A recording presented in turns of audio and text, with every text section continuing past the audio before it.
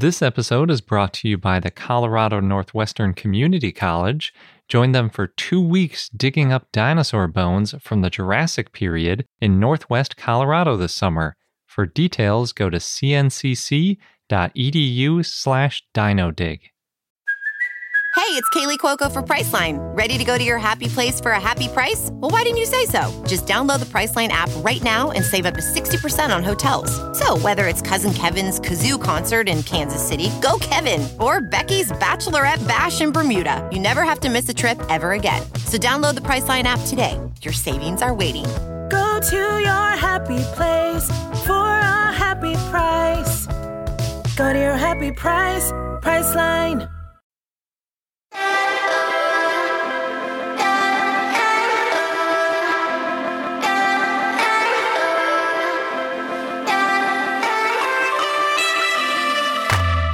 Hello and welcome to I Know Dino. I'm Garrett. And I'm Sabrina. This week we have Dinosaur of the Day Glacialsaurus, and we have a bunch of dinosaur news.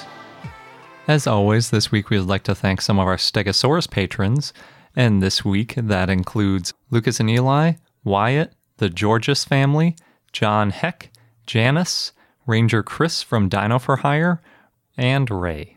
Thank you so much to all of our patrons. We really appreciate you. Check out our page at patreon.com/iknowdino. Jumping right into the news, we have a new article that was written by Jessica Mitchell and others and published in Paleobiology, and it's all about how we can date dinosaur bones with maybe a new-ish technique. So previously we've talked about lags, or lines of arrested growth, and it's kind of like counting tree rings. It's a pretty simple analogy. Older bones have more rings, so you count up the rings and you can see how old the dinosaur is potentially. Unless it's a sauropod. Exactly. Or if they're too old, a lot of times they get hollow in the middle, which destroys the early years. The dinosaur's hiding its age. Yeah, pretty much. The hollowness actually isn't as big of a problem as the outer edge, because you can kind of approximate the early years a little bit, but it's really hard to see the outer edges because the lines start to overlap, because obviously as the dinosaurs get older, they start to grow really slowly, if at all. And then, like Sabrina says, sometimes they don't even have lags.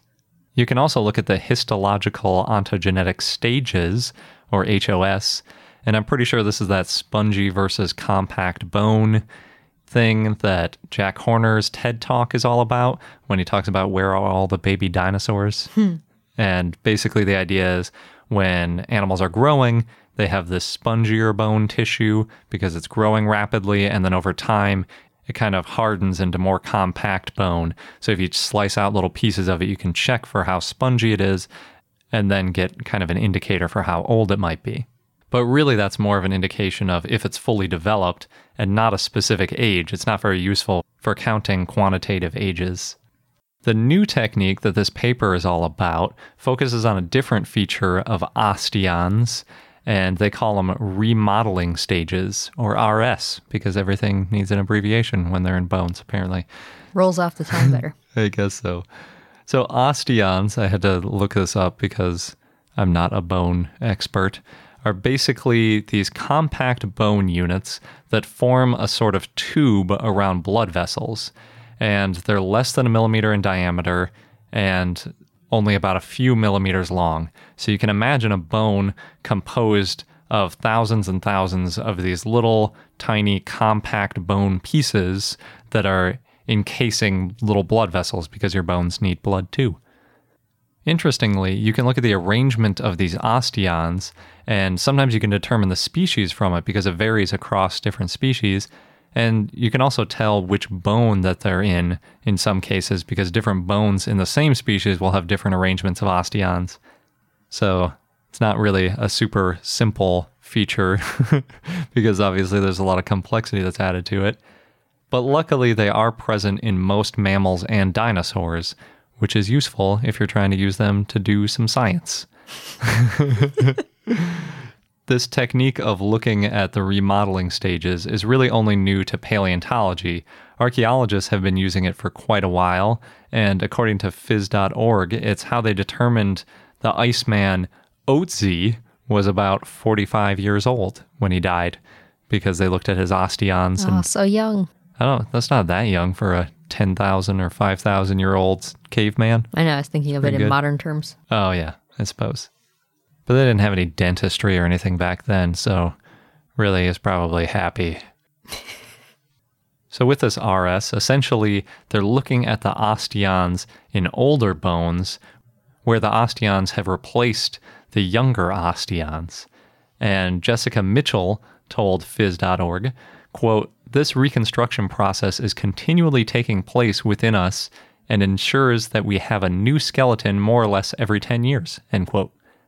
Fascinating, because you don't think about your bones really doing anything, but it turns out they're constantly replacing the cells within themselves so that Isn't that all they're cells healthy. in general?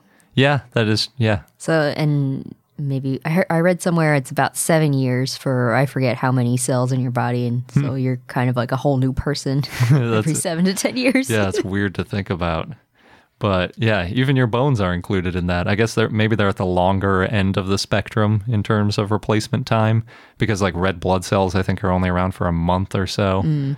But yeah, I have no idea. I'm not at all qualified to answer. But yeah. it was really a rhetorical question. Okay.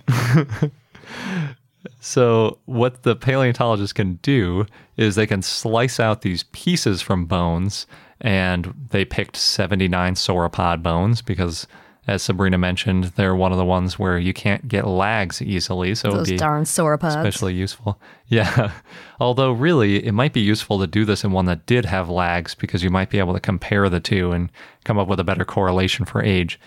But in any event, they tried to see if they could figure out the number of osteon generations that they could see in the sauropod bones. They did find a positive correlation between the generations of osteons and the bone length in 6 of the 8 species that they looked at. And basically, they assumed that bigger bones, therefore longer bones, would be older dinosaurs. Had more time to grow. Exactly. And so you'd expect to see more of these osteon generations. But it's kind of weird that it didn't work in 2 of the 8 species that they looked at. So obviously, it wasn't precise enough to estimate specific ages, and they need to do some more work on this to get it nailed down. They suggested that they might be able to use some modern relatives in order to kind of piece together how exactly these osteons change and what different generations of osteons look like over time. So maybe cutting into some crocodile bones or some bird bones might help. I mean, it's interesting that we have them too. I mean, potentially, maybe you could even use human bone, but we're not as close of a relative, so it might not be as useful. One of the coolest things that I found in this osteon rabbit hole is that in archaeology, sometimes they can use the type of osteons and their arrangement to determine the gender of a human. Ooh. Yeah, so maybe... So you could apply that to a dinosaur. Exactly. I don't know, though. It's a pretty random connection that I'm trying to make here. Well, I was thinking if you start with the medullary bone of the T-Rex where you know that one was pregnant and therefore female. Yeah, that's if there still... was a way to do. I don't know if they're certain about that, but that's a good point. If you could find some other indicator, or maybe one that was like sitting on a nest, or where there was like an egg inside, because every once in a while they find one where it looks like the egg might have been in the dinosaur, then you could Crack look that for it. Rosetta Stone. Yep, exactly. Next up is an article from Science Advances by Joseph Burns and Leif Karlstrom. And this one was looking at a really massive magma outflow that was caused by the Chicxulub impact. If you're wondering how on earth we could tell that there was a bunch of magma that got squished out by the Chicxulub impact, they found it by measuring gravity anomalies around the oceans. So that sounds really weird when you talk about gravity anomalies, but the way they phrased it in the paper was concentrated positive free air gravity, which is even more confusing.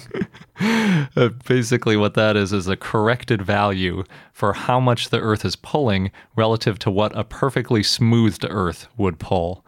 And in this case, What that means is if there's a mountain underwater, it pulls a little bit more than if it's a smooth seabed down where you would expect the seabed to be.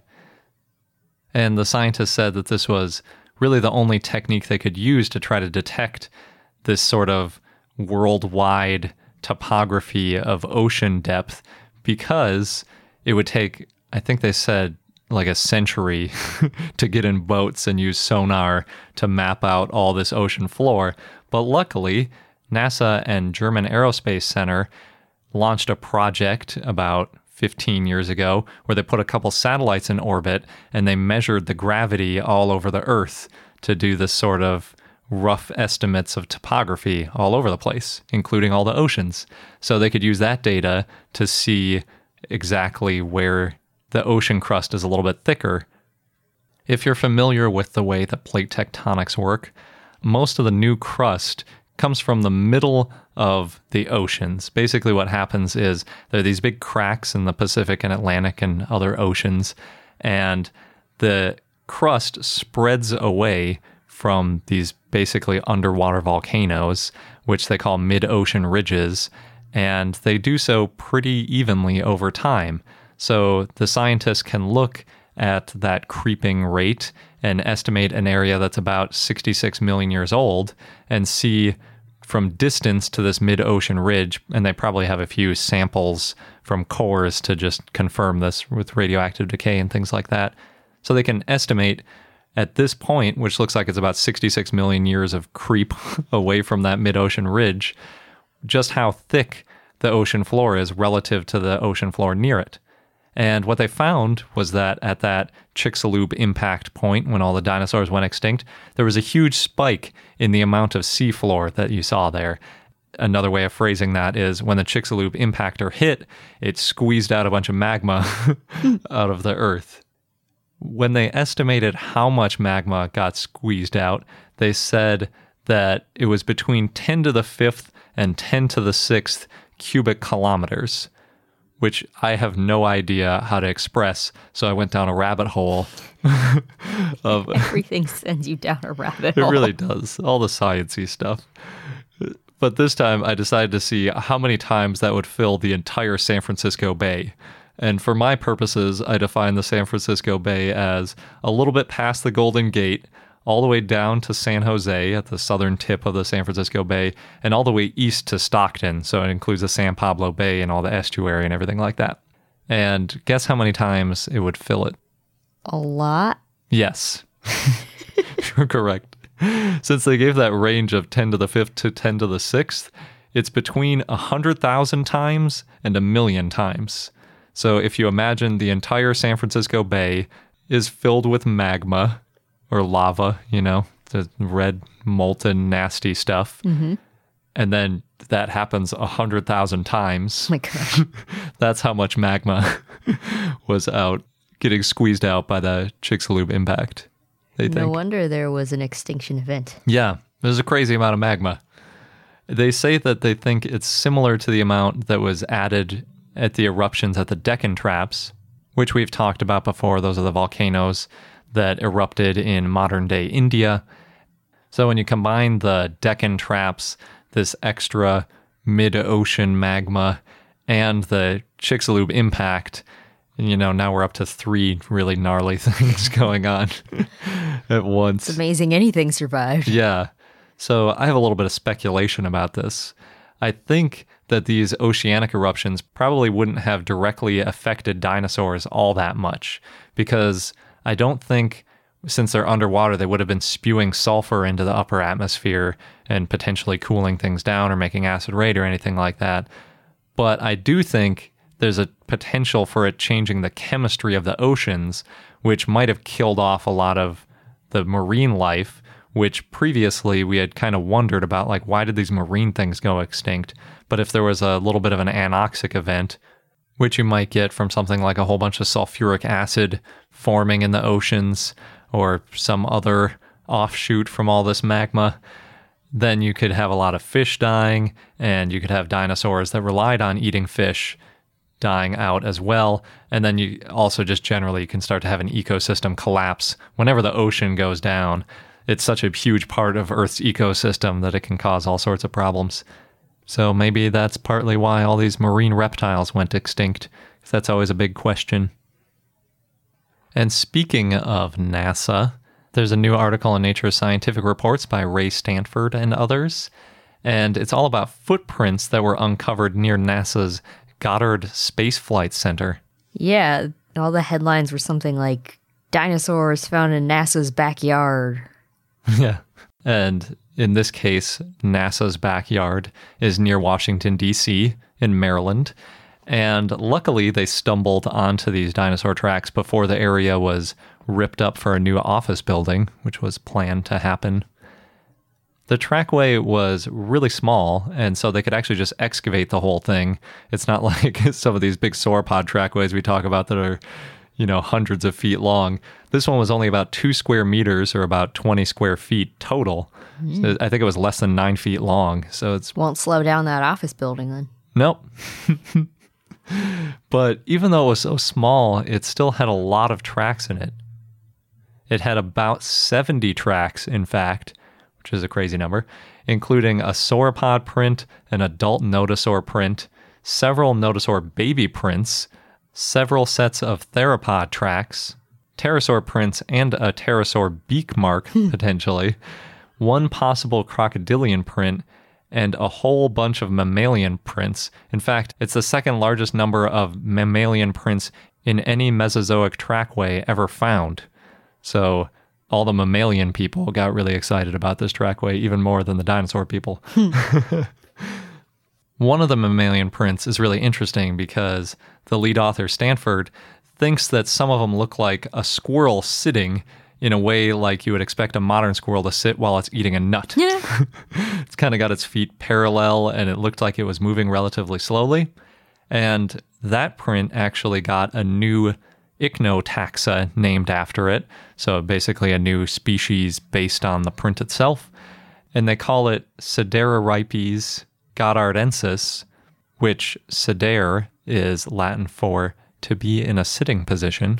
So that makes sense. And then obviously Goddard is for the NASA site. In this big fossilized slab, it isn't just dinosaur tracks and mammal tracks and potentially pterosaur tracks and beak mark. They also found coprolite, or fossilized poop.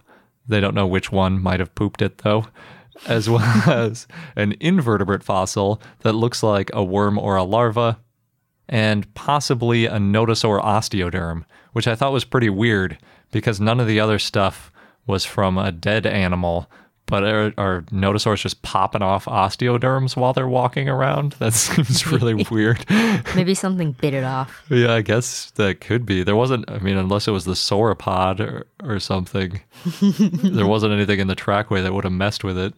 I didn't mention it, but the nodosaur and the sauropod tracks are both obviously pretty large, but all the other tracks, the mammalian and the theropod tracks, are way smaller. So they're basically the size of like a big bird, like maybe a seagull-sized animal or something. Maybe even smaller. I don't know. Pretty small dinosaurs. Wouldn't expect to be messing with a nodosaur. But, this is only a 20 square foot area, so maybe there's something off to the side chomping on it. I don't know. And that possible osteoderm was at the very edge. So maybe there was some huge predator right off the edge chomping at it. I don't know. One of the really cool things about it is that none of the tracks overlap, which they think might mean that they were all laid down right around the same time, because maybe they were avoiding one another or avoiding each other's tracks. And they also propose that it might show that dinosaurs were hunting the mammals. That's because the multiple theropod tracks are roughly parallel. They do kind of lead towards each other in a way a little bit, but they're going in the same direction as the mammal. So maybe these were theropods hunting that mammal. Interesting. Yeah. With a pterosaur, it could be that it snatched something out of the ground with its beak and then pushed off to fly away because the print looks like it might be a pushing off print. Also really interesting. The preservation of all the fossils is also really amazing. They almost look fake. You can clearly see all of the digits in most cases. And when I was looking at it, I thought that it was all highlighted for my convenience. So I took a closer look, and I think that's actually the way that most of the tracks were preserved. Maybe some of them were prepared out a little bit so that you could see a little bit more of the track than may have been initially obvious, but they're really cool looking. They think that they were preserved so well because it was in a riverbed, and riverbeds can often be quickly buried. So maybe that's what happened in this case, that they all these dinosaurs and mammals and pterosaurs and crocodile and everything were walking around right around the same time, and then it quickly got buried right after they were out of the area. They also mentioned in one of the articles about this that they used radar to look for other sandstone underground in the area because they were planning on making this big commercial building. But when they dug up the other stuff, they didn't find anything notable. But that's kind of cool that they could poke around underground Jurassic Park style. Yeah. Looking for other fossils. Apparently, they put a replica of the fossil in Goddard's Earth Science Building, but I'm not sure about the public access to that, if you can just walk in and see it, or if you have to be like a NASA employee or something. I think they said it was in the atrium, so maybe you could just go in and look at it and then leave before they get upset with you for being somewhere you shouldn't be. I don't know. Don't take our word on that. Yeah. We have no idea. I don't know, yeah. A new dinosaur has been found in Las Vegas in Nevada. It's not yet described or named, but it is being studied at the Las Vegas Natural History Museum by Dr. Josh Bond. And right now he's thinking it's a hadrosaur that lived about 100 million years ago.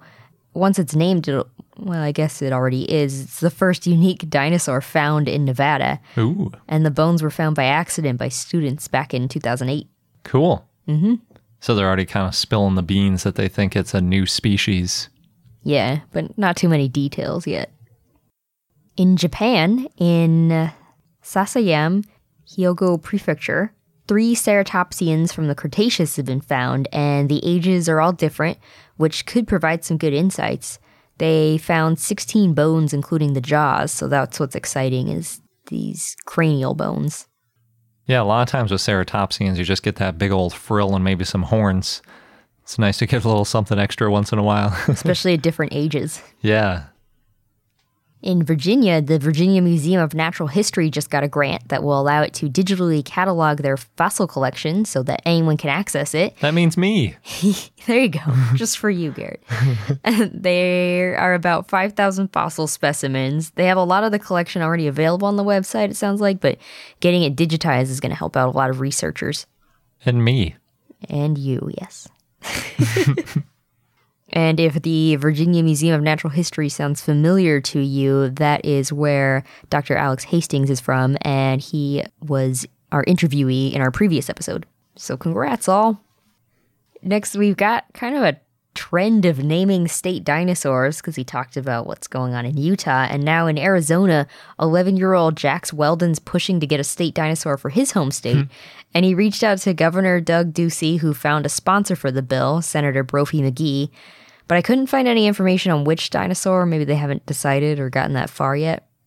There are a lot of good dinosaur discoveries from Arizona, though, so that makes sense. Mm-hmm. I wonder which one they would do. Could just see the thought bubble. Yeah. Also in Idaho, a local paleontologist is trying to get an official state dinosaur.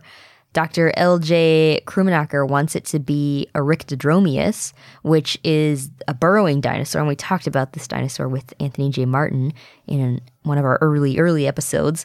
And that's a common dinosaur found in Idaho. His hope is to have a state dinosaur so that it's easier to educate kids about dinosaurs from Idaho and get them excited. Yeah. Eryctodromeus is awesome, too, because that was the first one to show that dinosaurs burrowed. Yeah. Because it actually got found in its burrow, which is just awesome. Mm-hmm. Up next, we've got some Jurassic World Fallen Kingdom news, and spoiler alert, we're going to go into a lot of depth in the trailer, so if you don't want to hear about what goes on in the movie, which you can see from the trailer, and other hints around the web, then you should skip this part. The second trailer was released during the Super Bowl in the US. A lot of you, I'm sure, have already seen it. It's about 1.5 minutes long, And I think it's darker than the first one. What do you think, Garrett? Yeah. I mean, it's always hard to tell from the trailers because I think every trailer for all, what is this, the 5th now in the series, they have that kind of horror movie slant to them, even though the movies themselves kind of have different levels of horror-ness to them. But this one, the way it starts off with those giant dinosaur-like claws that are reaching out to a little girl in her bed, and she's trying to inch away, like that's pretty intense.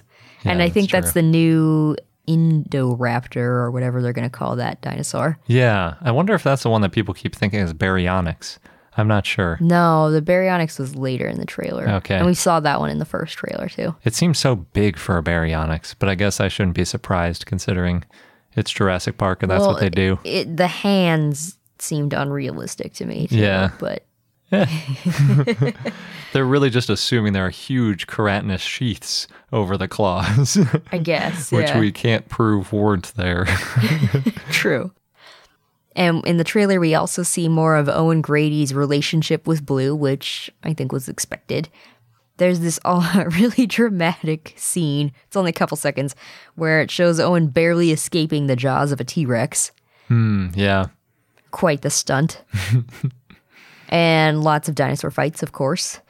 There's also now a dinosaur protection group website officially out that is, quote, dedicated to establishing and protecting the rights of all living dinosaurs. And that one, it says, was launched by Claire Deering. The website also has more information about the movie, and it talks about cloning dinosaurs since 1986, and it mentions that some species have started to go extinct. And there's a section about volcano watching, so they're dropping some hints here. Yeah, in case nobody knew about the volcano. Yeah. Well, the cloning since 1986 is interesting, too. And that they refer to it as going extinct, because technically they already are extinct. You know, like if you create... Even the ones that they created. Yeah, I don't know. I don't know how you define Hybrids, that. yeah. If you created a hybrid, like a pluot, you know, that combination of a plum and an apricot or whatever it is, and then you stop cultivating any of those, did that mean pluots went extinct? Maybe. Not an expert here. In Jurassic Park news, in honor of the 25-year anniversary, there's a new dinosaur collectible. It's from Chronicle Collectibles, and it's the sick Triceratops. It's a diorama. And it looks really great, but kind of sad because, you know, sick Triceratops. It costs $449 and is a limited edition. Yeah, that's about average for a Chronicle Collectibles. They're the ones that had like the $1,000 bust of a T-Rex and things like that. Mm-hmm. What would be fun to do is have like a little G.I. Joe dressed like Steven Spielberg to sit in front of it. So it looks like he's hunting it, like that picture that went viral. Then you can recreate it. Yeah. And take a picture of it, and then people will be like, why'd that mean G.I. Joe hunt that Triceratops? In Sasebo, Nagasaki Prefecture in Japan, there's going to be a new theme park attraction that uses augmented reality, and it's called Jurassic Island. It opens April 28th. And on the island, you can battle dinosaurs in an outdoor setting. The venue is about 6 kilometers away from the main park. And you wear AR goggles and you walk around, fight off dinosaurs. That sounds awesome. Mm-hmm. I want to do that. We need to go there. Next, thanks to Madzilla, who shared this with us via Facebook. So he has been working on Mizzou toys for a while now, and his site sells unique Pinewood collectibles. There's a cool Brachiosaurus, T-Rex, Stegosaurus, and more. It's really pretty, and it blends in well with books. There's pictures of it with books, in addition to just being cool toys. Nice. Mm-hmm. Last in the news, Makescene shared a do-it-yourself project where you can create a wooden Stegosaurus that holds memory cards. So in the video, there's a woman who's cutting the wood with a handsaw and then sanding it down, and it can also be modified to hold keys or USB sticks. It's pretty cool and pretty cute. I was just thinking, I bet you could 3D print that too. Yeah, probably. Before we get into our next section, I just want to thank our listeners. I think at least in a few episodes, I've mentioned the lack of dinosaur clothing for adults, and especially adult women. Yes. And there have been some amazing listeners who've really taken that to heart, and I've gotten some really awesome clothing recommendations. And also, I just want to shout out to our patron Janice because she made me a dinosaur skirt with pockets. It's awesome. It is. And she made me a bow tie, too. Yeah, we posted a picture of it on our Instagram if you want to check it out. But I don't know how to tie a bow tie, so don't get your hopes up about seeing a bow tie neatly tied. Yeah, we looked it up and we failed. Yeah. But still really cool. So thank you all. It's amazing that you've shared this with us. And especially thank you to Janice. This episode's brought to you by the Colorado Northwestern Community College, where you can become a part of the scientific process. As a participant, you can go on a real-life dinosaur dig, and you'll be helping to advance science and our understanding of the ancient world. What's really cool is that the fossilized bones that are being excavated, they're public, and they're going to be displayed and preserved for future generations to study and admire. Yeah, we've mentioned how that's a really important part of the scientific process, not just getting them out and describing them once, but keeping them and preserving them so that future questions and future scientists can take a look at those bones to answer new questions and validate results. And the site is special and also near and dear to me because it's in the Morrison Formation, known for the sauropods, of course, of the Jurassic time. And it represents one of the best bone beds ever found in the saltwash member. Yeah, the current interpretation is that the site was the result of a Brachiosaurus sort of jamming up a river and then other carcasses piling up behind it. Oh, no. And that's how we got a bunch of different types of dinosaurs all fossilizing together. So, oh no, but also, yay. Good for us as scientists. And dinosaur enthusiasts. Yes. So there are 2 scheduled digs if you want to get involved with getting these bones out of the ground. You can go from July 6th to July 20th or from July 22nd to August 5th. Head over to cncc.edu/dinodig. You'll get all of the details. Just make sure that you register online by May 31st. And again, that is cncc.edu/dinodig, DINODIG.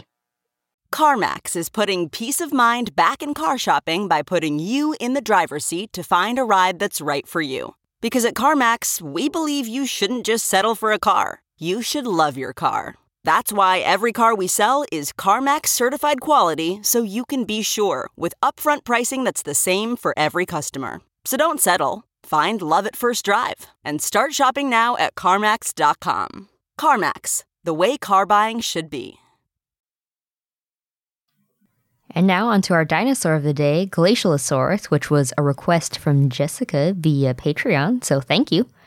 It's a massospondylid sauropodomorph that lived in the Jurassic in what is now Antarctica, and the fossils were found in the 1990s by Dr. William R. Hammer of Augustana College and a team. It was found in the lower part of the Hansen Formation in Mount Kirkpatrick, and the fossils were found at an elevation of more than 13,000 feet, or about 4,100 meters. Oof.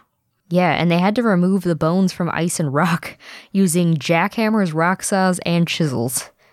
So more difficult than usual, I would say. Yeah. It's known from a partial foot and referred material of a left femur, and it was described in 2007 by Nathan Smith and Diego Pohl. The type species is Glacialosaurus hammeri, and the name means icy lizard or frozen lizard, and refers to the Beardmore Glacier region in the central Transantarctic Mountains where the fossils were found. And the species name is in honor of William Hammer. It's the first sauropodomorph found in Antarctica, and it shows how early sauropods and sauropodomorphs were distributed.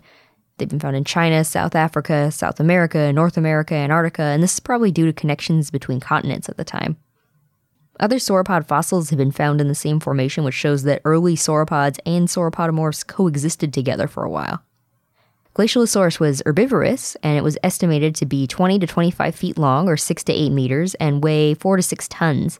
Predators at the time included Cryolophosaurus, so would have probably had to watch out for that.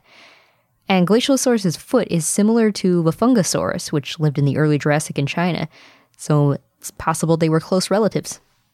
I love good Antarctic dinosaurs. It's just amazing that we can find anything there. And our fun fact of the day is that birds evolved from dinosaurs, but not the last dinosaurs, like T-Rex. A lot of people, when they think about the history of life on Earth, think of it in a very chronological fashion, but really the tree of life is much more tree-shaped. There are different branches that can take a long time before one overtakes another. So really, birds were already well established before the KPG mass extinction. And of course, that's how they survived the mass extinction. It wasn't like T-Rex went extinct and then out of the mud popped a bird. There were lots of birds around in the Cretaceous already, and even some in the Jurassic, depending on how you define it. And this is similar to the common flawed arguments about how, like, if people evolved from monkeys, why are there still monkeys? Or an alternate that I really like, if Americans came from Britain, why are there still British people? It's the same kind of thing with birds and dinosaurs. You can have a subgroup that splits off and starts doing its own thing while the original group remains, or in the case of dinosaurs, remains and then evolves into something completely different. So even though birds did evolve from theropods, they didn't evolve from the last theropods. They evolved from theropods that split off much earlier. So chicken can't be evo-devoed back into a T-Rex, unfortunately. It would turn into some other kind of dinosaur, probably a small Microraptor type thing or something. Cool. And that wraps up this episode of I Know Dino. Thanks for listening. Also, don't forget to subscribe to our podcast so you don't miss out on any episodes. Thanks again for listening, and until next time. Good day.